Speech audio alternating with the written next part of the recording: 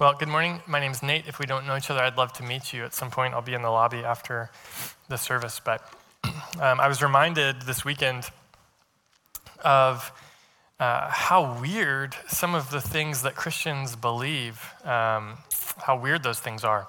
I was having a conversation with a friend who's not a Christian, and as we were talking about faith and things that we believe and how we see the world, and as I was explaining things, I realized the things that I'm saying that I believe that are like basic Christian stuff, it sounds so freaking weird when you're outside of the context of the church, you know?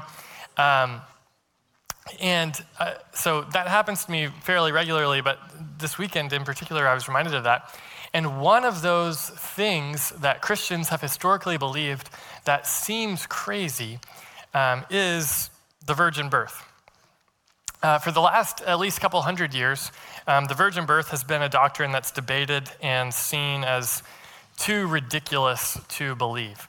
And so some of the ways that scholars have worked on this is they've said things like, well, the virgin birth is only mentioned in 2 of the 4 Gospels. If it was that significant of a thing, if it was that important, wouldn't it be in all 4 Gospels? But it's only in 2 of them. So clearly this wasn't a major teaching of the early church. It's never mentioned by the Apostle Paul in any of his teachings or any of his writings. And so it's also supernatural, which we should be skeptical of those parts of Scripture anyway. And so maybe the virgin birth was just a creation of some early Christians to beef up the origin story of Jesus. That's kind of how the thinking goes. And so, this early group of, 2nd century Christians started to believe that Jesus was God or something. And in order to, beef up his origin story, it's like, well, what if we said, I don't know, he can't just be a normal guy. He's born of a virgin. Oh, okay, yeah, that's a good idea. And so there were other, Roman and Greek mythology, goddess and god stories of virgin births, and so maybe they just copied that. That's kind of how the thinking goes. So that's one popular way of thinking about the virgin birth over the last couple hundred years, but today the claim goes even further against the virgin birth. The virgin birth is not just ridiculous, but it's also regressive. Serene Jones, who's the president of Union Theological Seminary, says, I find the virgin birth a bizarre claim. It has nothing to do with Jesus' message. The virgin birth only becomes important if you have a theology in which sexuality is considered sinful. And so in her mind, the virgin birth narrative is actually just a product of a regressive worldview where sex is dirty and sinful. And that's the only kind of context where a virgin narrative like this would come up.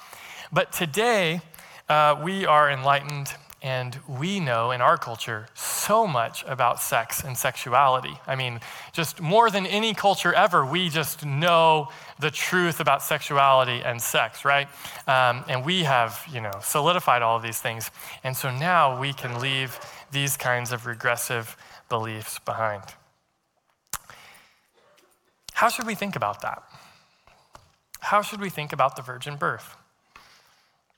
What's the point of it? And why should Christians believe it? We're in this series called The Hope of Ancient Times, and we're looking at the Gospel of Matthew, chapters 1 and 2, and seeing how Jesus fulfills the Old Testament promises. Last week, we looked at the genealogy or the family tree of Jesus, and we saw that Jesus is the promised king of blessing. The next few weeks, what we're going to do is continue walking through Matthew 1 and 2, but we're not actually going to preach the texts that are in Matthew 1 and 2. Instead, what we're going to do is look at the Old Testament references that Matthew quotes, and we're going to go to those passages and preach those passages. So in today's passage, Matthew chapter 1, the verses that were just read, it says this. Now all this, talking about this communication with Joseph about the virgin birth, Now, all this took place to fulfill what was spoken by the Lord through the prophet. And then Matthew quotes from Isaiah chapter 7. And he says, "See, the virgin will become pregnant and give birth to a son, and they will name him Emmanuel," which is translated, God with us. In other words, the claim that Jesus was born to the Virgin Mary did not come out of nowhere. It wasn't the invention of Matthew, and it wasn't the invention of the early church. Instead, it had a precedent in the Old Testament that Matthew draws our attention to. 700 years before Jesus was born, Matthew draws our attention to this prophecy. The way that I structured that sentence made it sound like Matthew was doing this 700 years before Jesus was born. What I meant is Matthew is drawing our attention to the prophecy that happened 700 years before Jesus was born. That's what I'm trying to say. English language, you got to get the sentence in order. Okay. So the point is, an important part of understanding the virgin birth comes from understanding the background for this prophecy. So that's what we're going to do today, is talk about that. Talk about where this comes from and why it matters. All right? So Isaiah chapter 7 is where we'll be if you have a Bible and want to follow along. Isaiah chapter 7. If you need a Bible, there's one in the seat there in front of you that you can use. It's on page 605 in that Bible. And if you're new to the Bible, the big numbers we call chapters, the small numbers we call verses. And so we're in Isaiah, big number 7, starting in verse 1.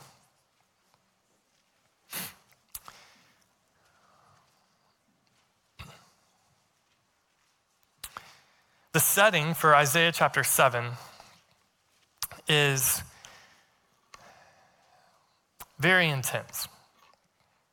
It tells us in verse 1, this that's about to happen, took place during the reign of Ahaz, the son of Jotham, the son of Uzziah, king of Judah. So it tells us that this happened during the reign of Ahaz. When this is being written, Ahaz is about 20 years old. He's just become king because his father has passed away. He was not expecting to be king. He was just a guy living his life, living in his dorm room, and all of a sudden he's king. And so you can imagine the shock that it is to suddenly go from you get to goof off as, just a random person in the kingdom to now all of a sudden you're in charge. And his grandfather had been a very good king. His dad had been a good king. And so there's big shoes to fill. And when he becomes king, there's drama instantly. Aram's, or the word Aram, it's a nation, could be translated Syria. So some of your translations might say Syria. Here's what was happening.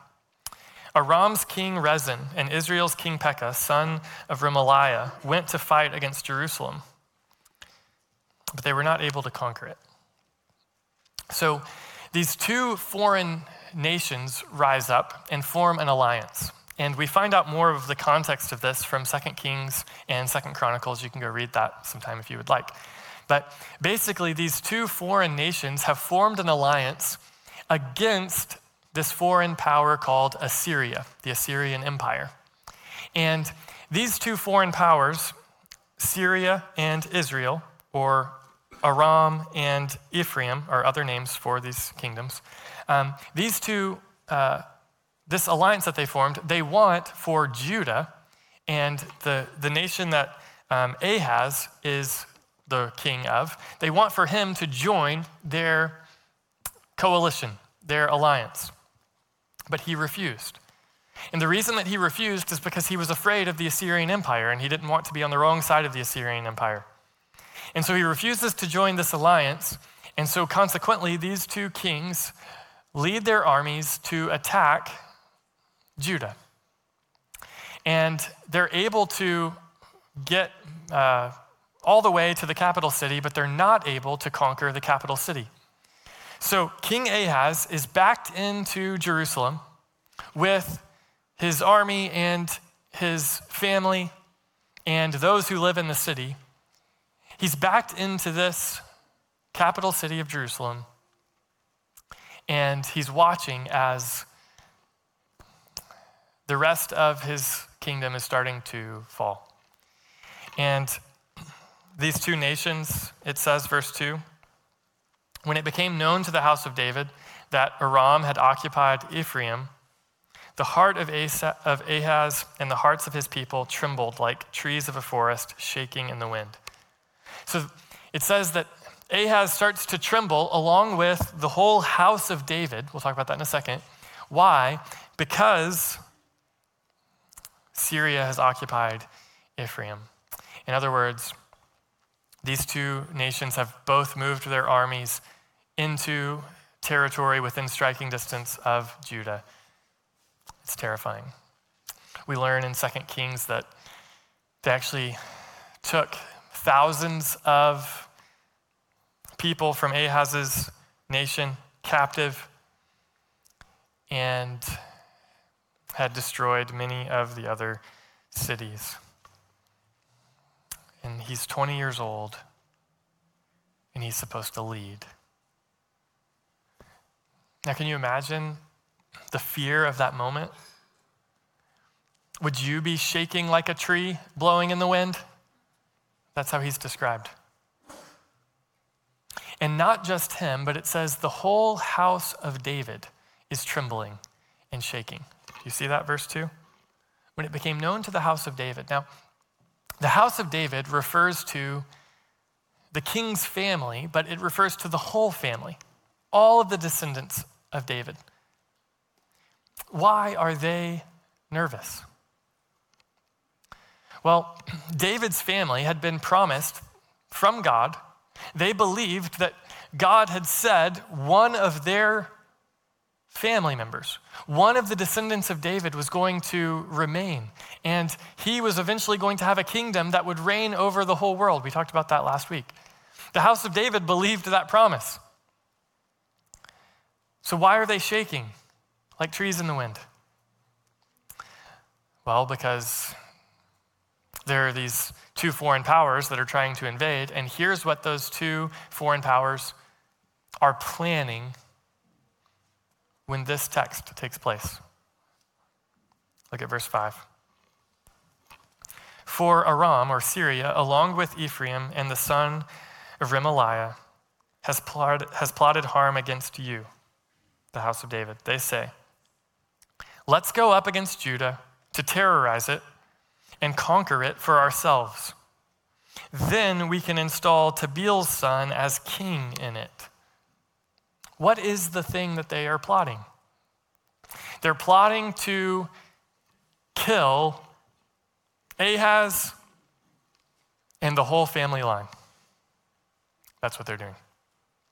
And this is what you did in the ancient world. This is what you do in a monarchy.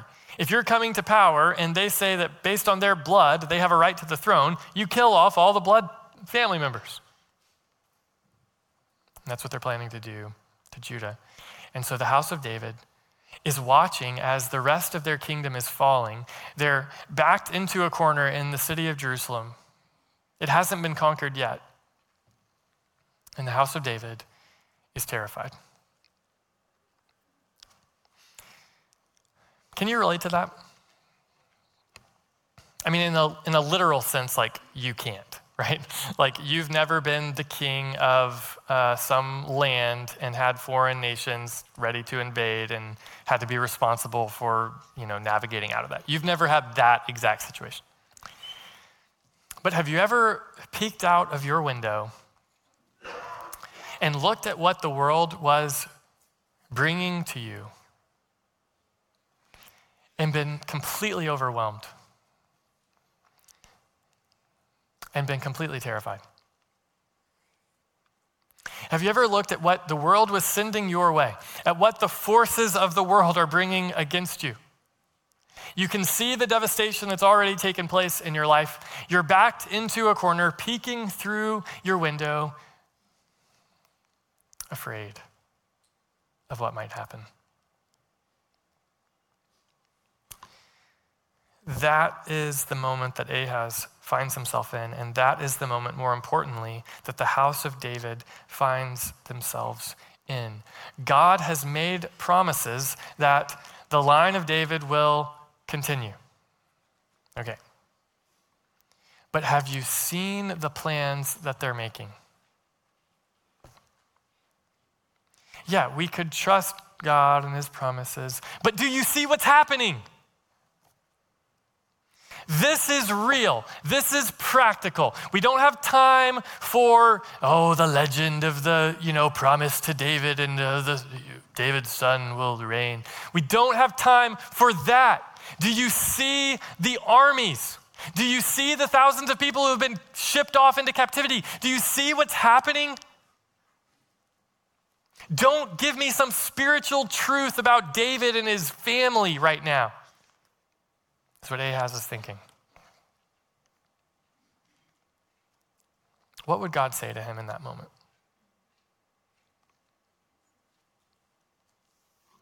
Verse 3. The Lord said to Isaiah,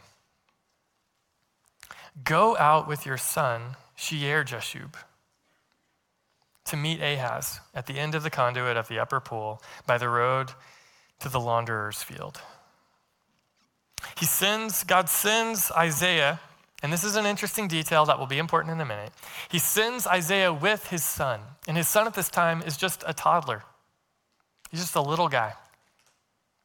And he sends him to go meet King Ahaz. They're meeting at the conduit of the upper pool. The one by the road to the launderer's field. No, you don't know, but they did. And so I don't either. And so verse 4, say to him, here's what Isaiah is supposed to say. Calm down and be quiet. Calm down and be quiet. Apparently, Ahaz has been looking out his window and panicking throughout the palace and throughout the city. And consequently, everybody else is panicking.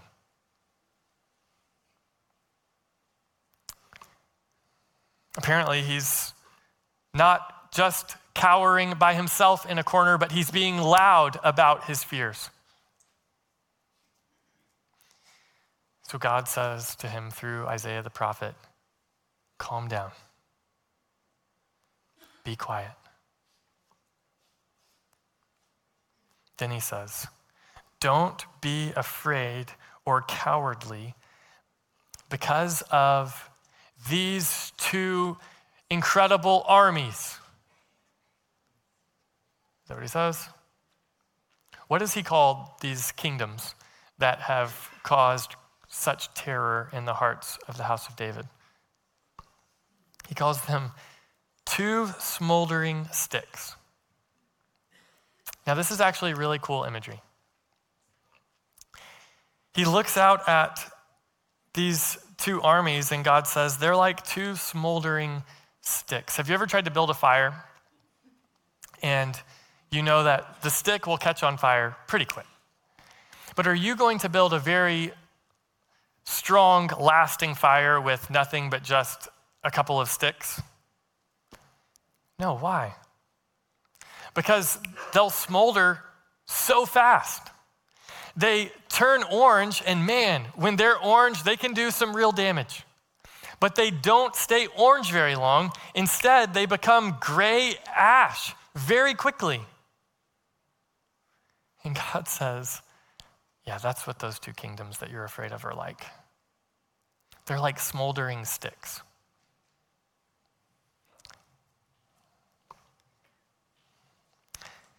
Then he says, verse 7, this is what the Lord God says. It will not happen.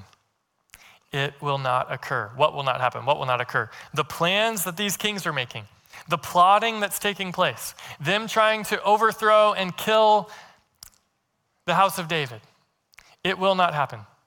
It will not occur, God says.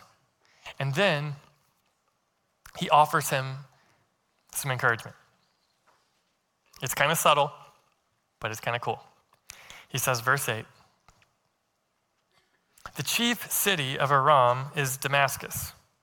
The chief of Damascus is Rezin. Verse 9. The chief city of Ephraim is Samaria, and the chief of Samaria is the son of Remaliah. What is he saying?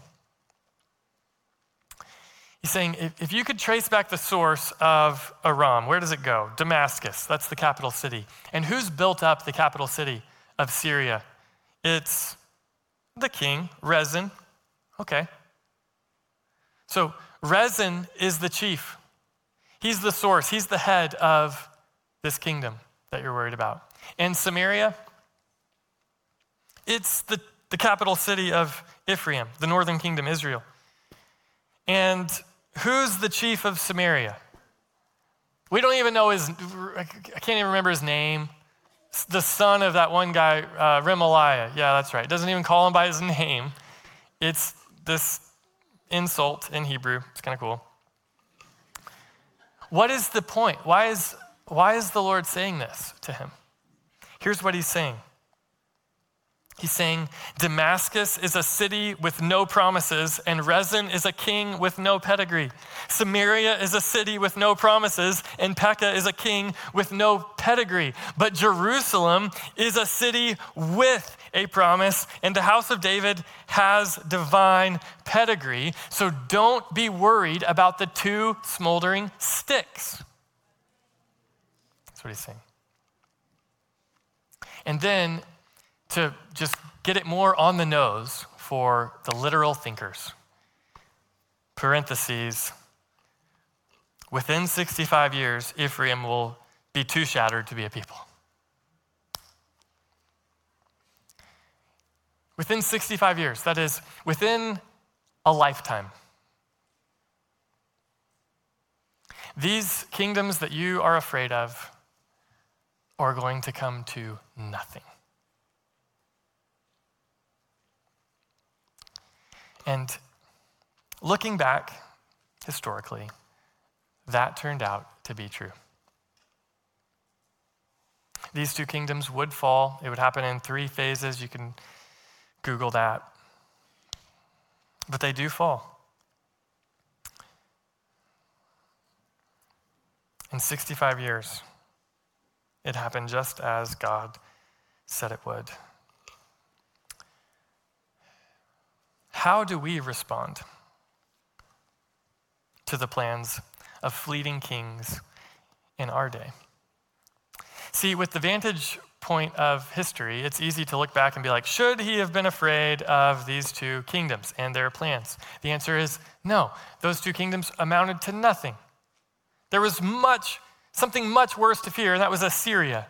And rather than spending his time trying to get in league with Assyria, he also should have just stayed faithful to God's promises. It's actually him trying to get in league with Assyria that accelerates the downfall of the kingdom. That's a story you can go read another time. King Ahaz, he doesn't listen to anything God says in this passage, and instead he goes and he takes a bunch of gold and valuable stuff out of the temple. He sends it as a gift up to Assyria and is like, hey, they wanted me to join with you guys, but I didn't, and that's because they wanted me to join them against you guys, and I didn't because I love you guys, and here's this awesome stuff. And the king laughs at him and pretends to kind of, okay, well, yeah, me and you, we're on league, and then he just starts the plot to invade. I mean, literally, that's basically what happens. But Assyria gets overthrown before they're even able to do it. So he didn't even have to be worried about Assyria. So that's what's going to happen historically. I mean, looking back, just, don't worry about these few kingdoms. Is the Assyrian Empire still around today? No. So don't worry about it. And yet, when you're in the middle of it, when your city is being sieged, when you're looking out your window at all that the world is throwing at you, when you see all that stands against God, when we look out and we see the alliances that the world has formed together against God and his people, when we feel attacked by the world with all the beliefs and behaviors that oppose God's word, when we feel tempted to make a deal with the world because the world is offering us peace, if we would just sign the treaty.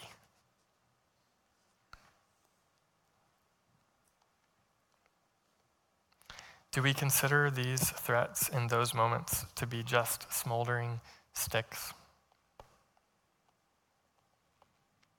See, the brilliance of this imagery of the smoldering sticks is that we know that it's short-lived, and yet in the moment it seems so bright and orange and dangerous. And God is encouraging his people to take the long view here. Take the long view. Make the long play here.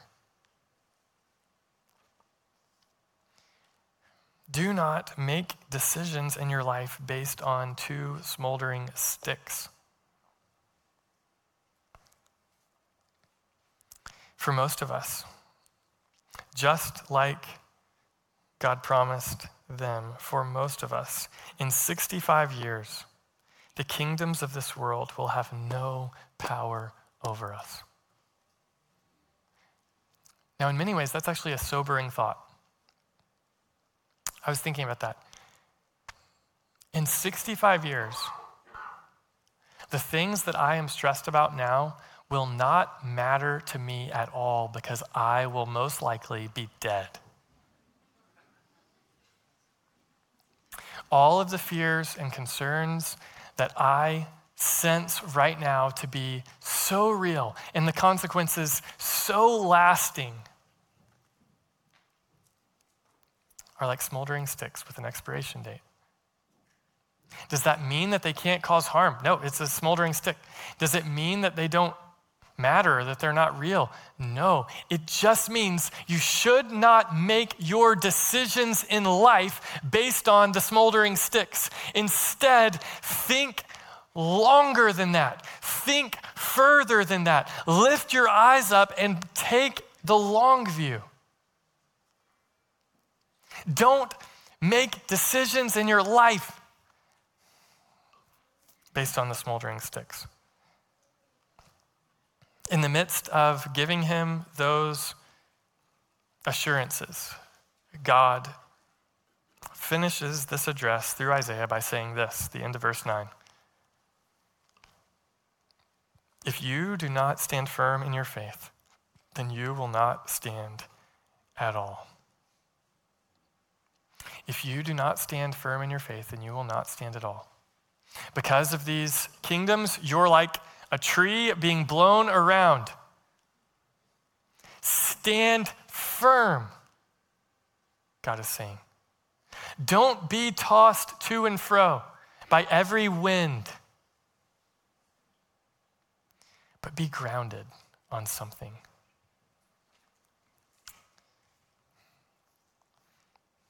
Then God does something gracious to Ahaz. He says this, verse 10. Then the Lord spoke again to Ahaz. Ask for a sign from the Lord your God. It can be as deep as Sheol or as high as heaven. Do you know what that means? Get crazy, man.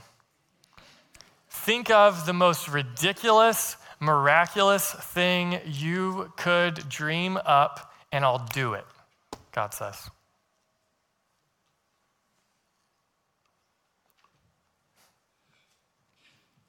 But Ahaz replied, verse 12, I will not ask.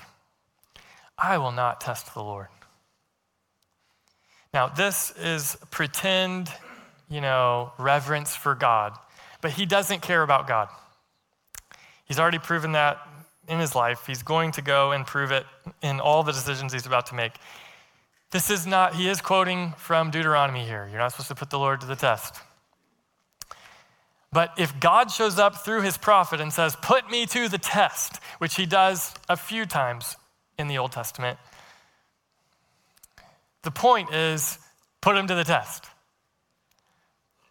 We could explain why Deuteronomy 6 doesn't apply here. Don't have time for that. It's not the point of the sermon.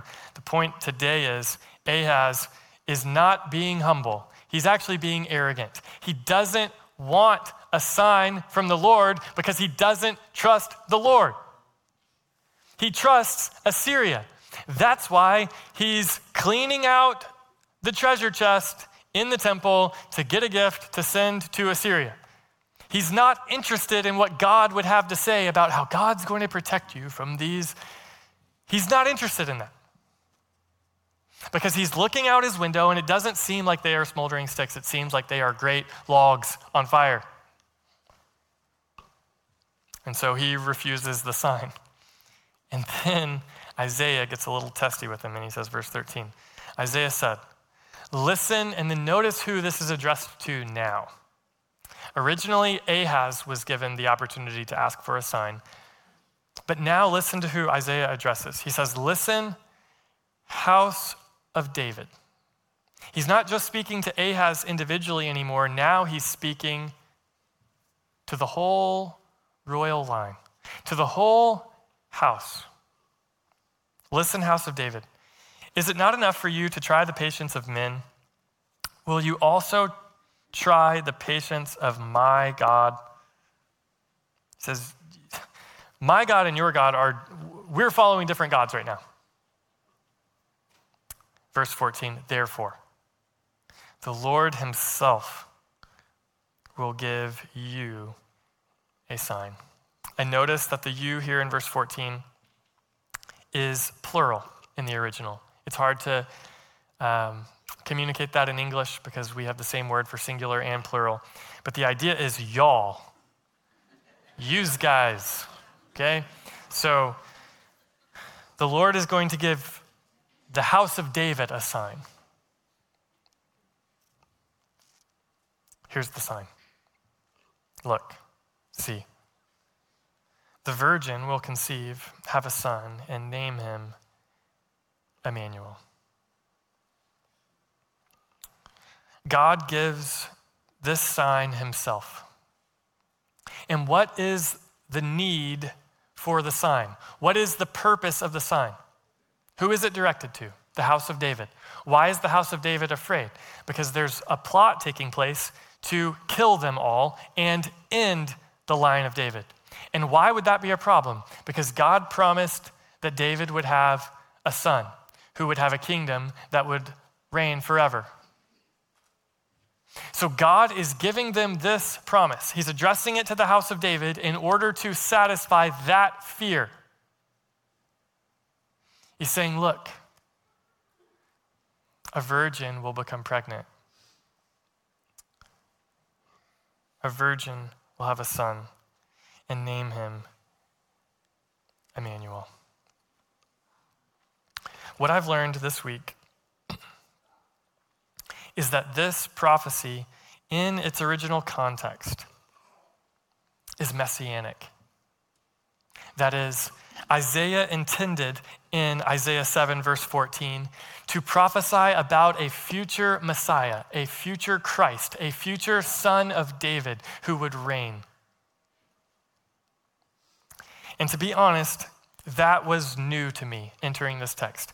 I entered this text with a hypothesis of what I thought this prophecy was about. And that's the fun thing about Bible study, is I walked away thinking, nope, I was wrong. The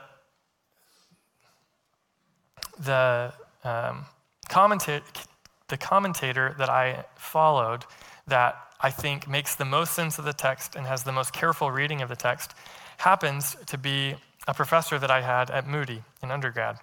His name is Dr. Idelnik.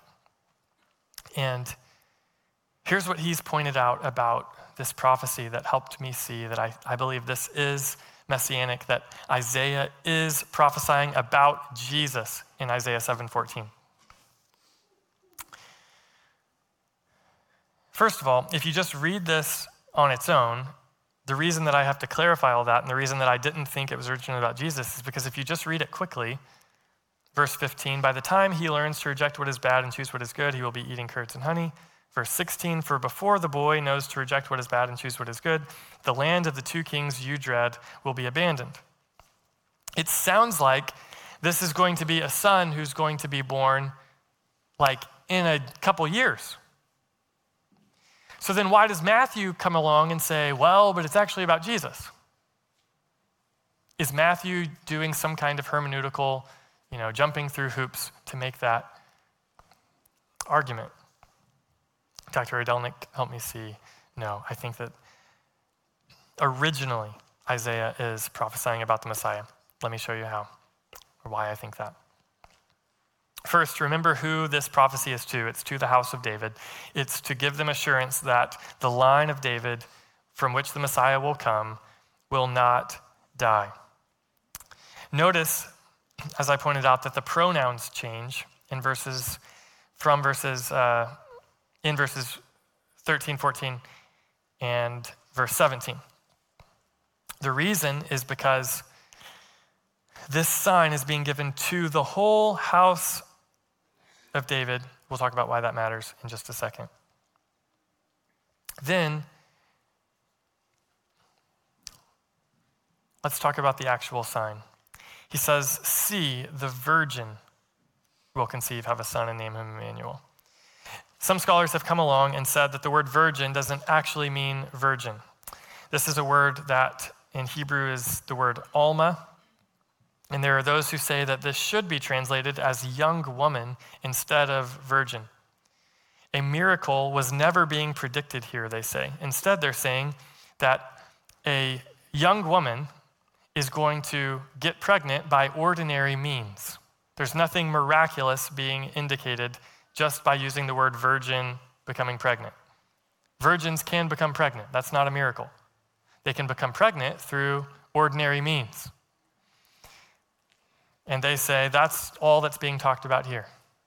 The word virgin, it just means a young woman who's going to get pregnant. The problem with this is, first of all, that this sign is being given after God has said it can be as deep as Sheol or as high as heaven. In other words, the context is asking for something miraculous to be given. And the other problem with this is the word virgin in verse 14 means virgin. And it can refer to a young woman, but the best way to find out what a word means is to look at how the word is used in the Hebrew Bible. And throughout the Hebrew Bible, the word can refer to a young woman, but there is not one occurrence of the word in the Hebrew Bible where it refers to someone who is not a virgin. And so, when the original translators of the Hebrew Bible translated it from Hebrew into Greek, this is a translation called the Septuagint, they used the word in this verse, parenthos, meaning virgin, someone who has never had sexual relations. That means before there was any Christian doctrine of the virgin birth, there were already people reading this text and understanding it to mean that a virgin is going to become pregnant.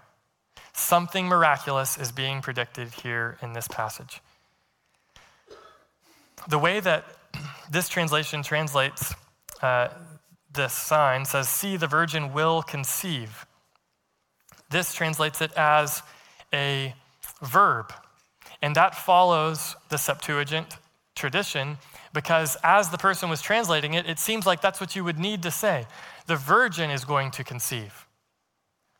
But what it actually says in the original text is the virgin is pregnant. The word pregnant is an adjective to describe the woman. So the way that the sign is given is, look, see, the virgin is pregnant. Someone who has not done the ordinary means of becoming pregnant is pregnant. That's how the original reads. This pregnancy will be a son, and his name will be Emmanuel. Emmanuel means God with us. This verse hints at the divine nature of the Messiah. There are a number of hints like this in the Old Testament. This is one of them, that the one who will come from the line of David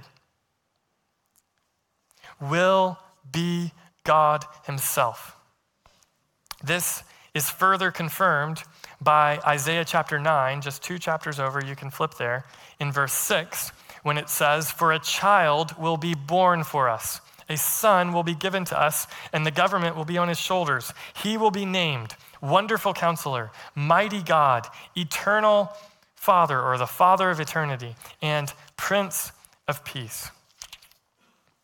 His name's going to be Mighty God. His name's going to be God with us.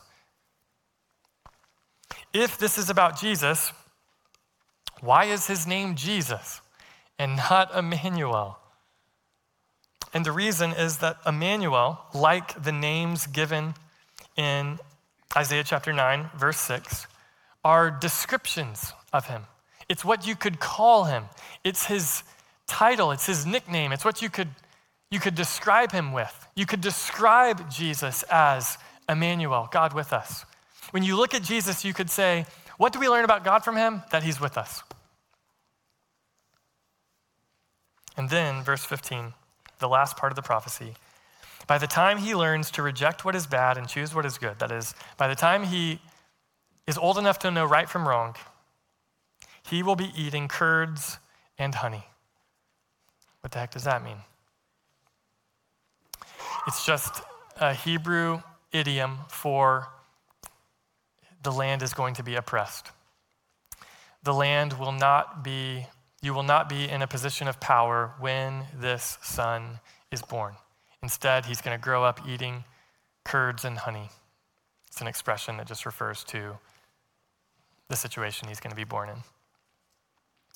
So, Isaiah gives this sign from the Lord that comes from the Lord himself, because God wants his people to not shake like trees when they see foreign threats, and instead he wants them to stand firm. And so what does he do? He gives them a sign that will remind them of his power and his presence with them. The cool thing is then verse 16 and 17 is not a continuation of this first prophecy in verses 14 and 15, but instead, verse 16 and 17 is a second prophecy. And this is what Dr. Rydelnik helped me see. Verse 16, for before the boy, the little phrase for before indicates a conjunction, a change in thought in the original. For before the boy knows to reject what is bad and choose what is good, the land of the two kings you dread will be abandoned. Verse 16 is not talking about the son from verse 14. Who is verse 16 talking about? And here's where you have to read closely. Who's the other boy who's present when this sign is being given? Verse 3. The Lord said to Isaiah, go out with your son, Shear-Jashub, to meet Ahaz. Shear-Jashub's name means a remnant will return. Isaiah goes, he makes this prophecy to the whole house of David. There's going to be a son born who's going to be born of a virgin. Now, as he's standing there, he turns to Ahaz and he says, listen, for before this boy, my son, before he knows to reject what is bad and choose what is good, the land of the two kings you dread will be abandoned.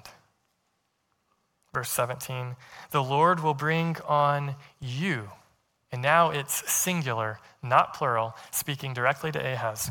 Verse 17, for the Lord will bring on you, your people, and your father's house, such a time as has never been since Ephraim separated from Judah. He will bring the king of Assyria. In other words, you are going to escape these two smoldering sticks, but there is still bad news coming. But guess what? This boy, my son, God has brought him here to be a reminder for you that a remnant will return even when the kingdom falls. Why is a remnant going to return to the land? Because God intends to put a son of David on the throne. And he's just promised that through the Emmanuel prophecy, the virgin birth prophecy in verse 14. So that's how I have come to understand the passage.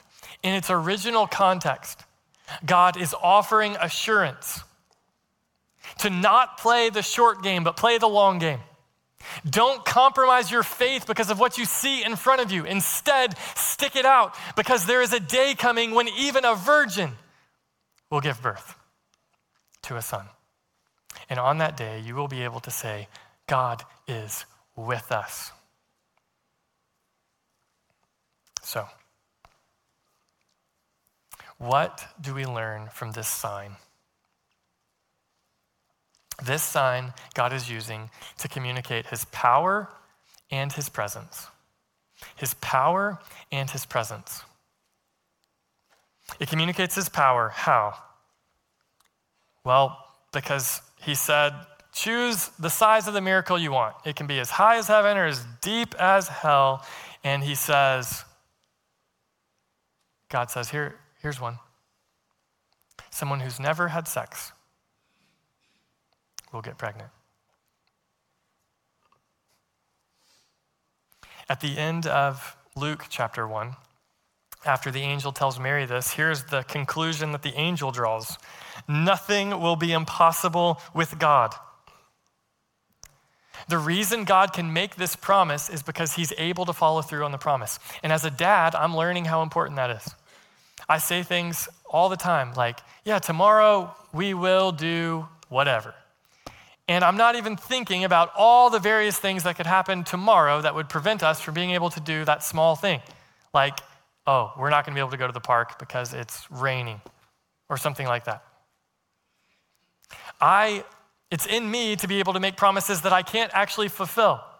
I have a good intention to do so, but I can't actually follow through on it because I am not all powerful. But God makes promises that are crazy. God can give signs that are crazy because God can do whatever he wants. He's God. He's the all-powerful God.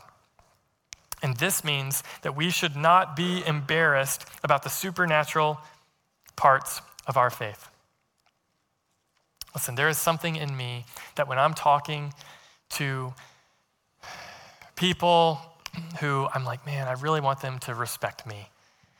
And I can't, as I'm talking about, especially if I'm talking to like someone who's not a follower of Jesus, if you're here today, this is how I feel sometimes, okay? When I'm talking to people who don't follow Jesus, I feel embarrassed. Like I want to try and make the faith seem as reasonable as possible, as practical as possible. I don't want to have to get into a conversation about this kind of stuff because I'm embarrassed about it. So I'm like, yeah, I really do. We do believe that, but following Jesus will make you a better dad, though, and so listen to that part, you know. And the virgin birth stands like a sign at the front of the door of the gospel that says what follows here is not normal. If you can't get past the virgin birth, what are you going to do with the feeding of the 5,000 or the calming of the storm or the walking on the sea? What are you going to do with the crucifixion and the resurrection from the dead? So it's foolish in the name of being relevant to culture to look out at, oh gosh, people don't believe in the virgin birth anymore. They think this is crazy. They think that Jesus being raised from the dead physically is crazy. So let's make it about, well, there's life that can come from the worst of circumstances, or, let's make it metaphorical to make ourselves sound better. That is looking out of your window, afraid of two smoldering sticks. That's what that is. And so the virgin birth stands as a sign for me and for us to say, what follows is not normal, dude. God is all powerful. He can do whatever he wants. So don't be bashful about it. The sign confirms God's power, and the sign confirms God's presence. God is with us. He's Emmanuel. That becomes a reality through the virgin birth. Through the virgin birth, to quote the Heidelberg Catechism, the eternal Son of God, who is and remains the true eternal God, took to himself a true human nature through the Holy Spirit from the flesh and blood of Mary, so that he might also become David's true descendant, like his brothers in all things except for sin. The reason the virgin birth matters is because it's the means by which God has actually come to be with us. It's the means by which God has joined himself to humanity. God has taken on a human nature in the person of Jesus Christ through the virgin birth. And the reason that you need a God who has taken on a human nature, who has taken on flesh, the reason that you need a God who has done that, yet without sin, is because that's the only kind of Savior who can save you from your sins. What you and I need most in the world is a Savior from our sins. Our greatest threat is not Aram and Israel. It's not the Assyrian Empire. It's not the Democrats. It's not the Republicans. It's not Russia. It's not China. It's not North Korea. Our greatest threat is our own sin. The thing that can undo us most eternally is our own sin. And what we need most to be saved from that is a mediator who is God and man. And that is what we get in Jesus Christ. For there is one mediator between God and man, the man Christ Jesus, who gave himself as a ransom for all, a testimony at the proper time.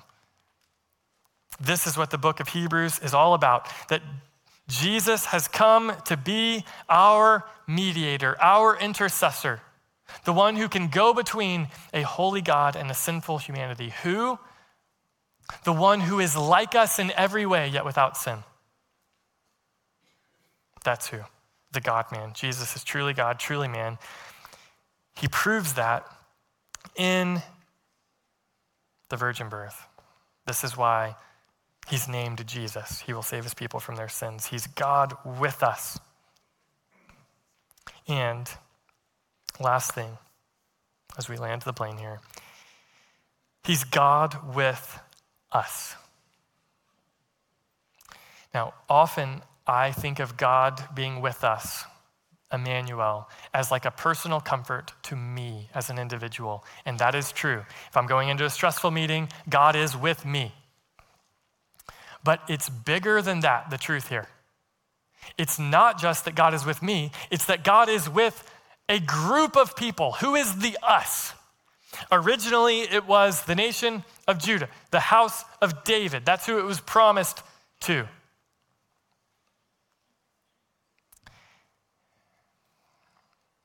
But it can be true for us. Because the Son of David, who has come, has made a new covenant, a new promise. And the sign of that covenant, the new sign that the Son of David, Jesus, has given us, is his blood. And if you are ever tempted to doubt God's presence with you, you could look to the Virgin Mary and see her pregnant, though she's not had sex. You could look to the manger and see God is with us. But it's even better than that. You can look to the cross, where Jesus, the Son of David, has shed his blood for sinners, so that sinners like us cannot have to flow back and forth because of the winds of life and what the world throws at us like trees blowing in the wind, but instead we can stand firm, confident. We do not have to fear smoldering sticks anymore, because there is the possibility to be part of a kingdom that is an oak, and God is with us, those who belong to Jesus through faith. This means even if you're peeking through your window and death gets in, which will happen, even if there's a financial collapse, even if there's an unexpected conflict in your family, even if There are all kinds of things that would cause you to go like this. You can know your future is secure.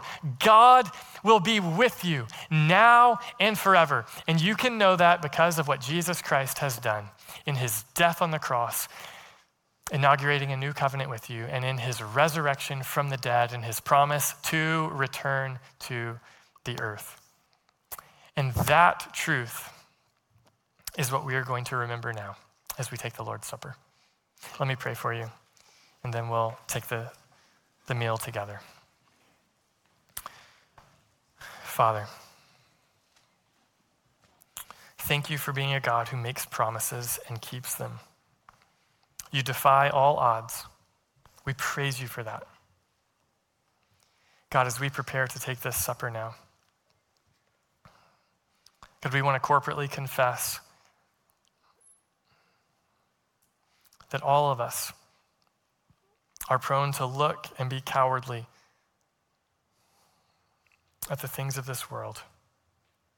God, we are prone to trust in things to protect us that cannot protect us. God, we want to repent of that now. We want to remember you. We want to remember your word, your promise in the person of Jesus. So God, help us to live lives that are wise, not foolish.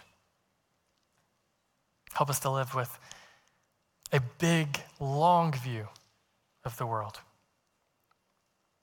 It's in Jesus' name that I ask. Amen.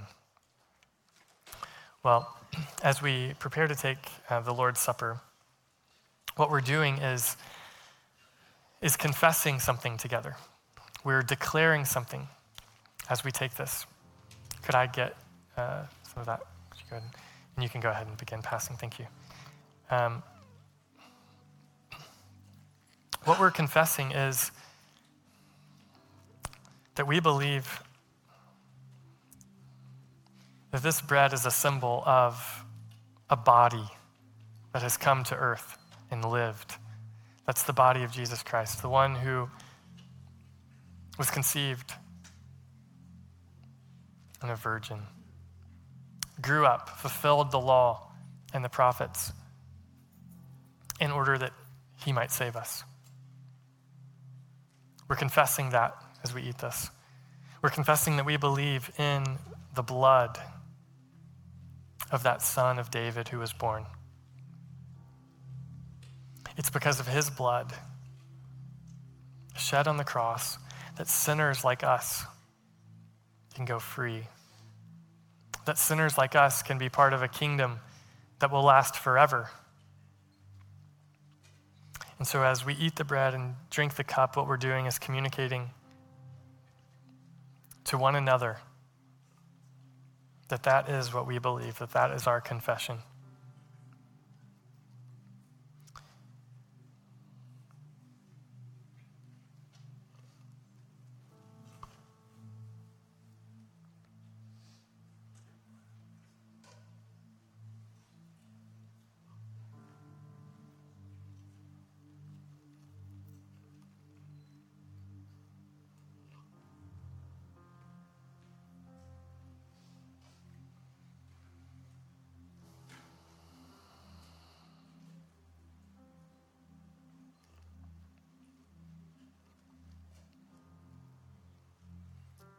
You'll now take the bread and the cup. I'll read the Apostle Paul's words. He says, "For I received from the Lord what I also passed on to you. On the night when he was betrayed, the Lord Jesus took bread, and when he had given thanks, broke it and said, 'This is my body, which is for you. Do this in remembrance of me.'"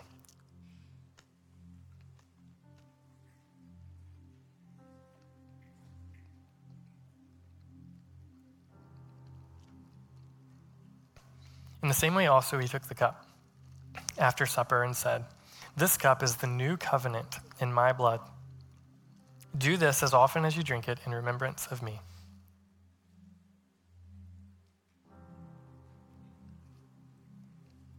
And then he says, "For as often as you eat this bread and drink the cup, you proclaim the Lord's death until he comes." Jesus is coming again with a kingdom. And that is what we are longing for. Would you stand and sing with us now?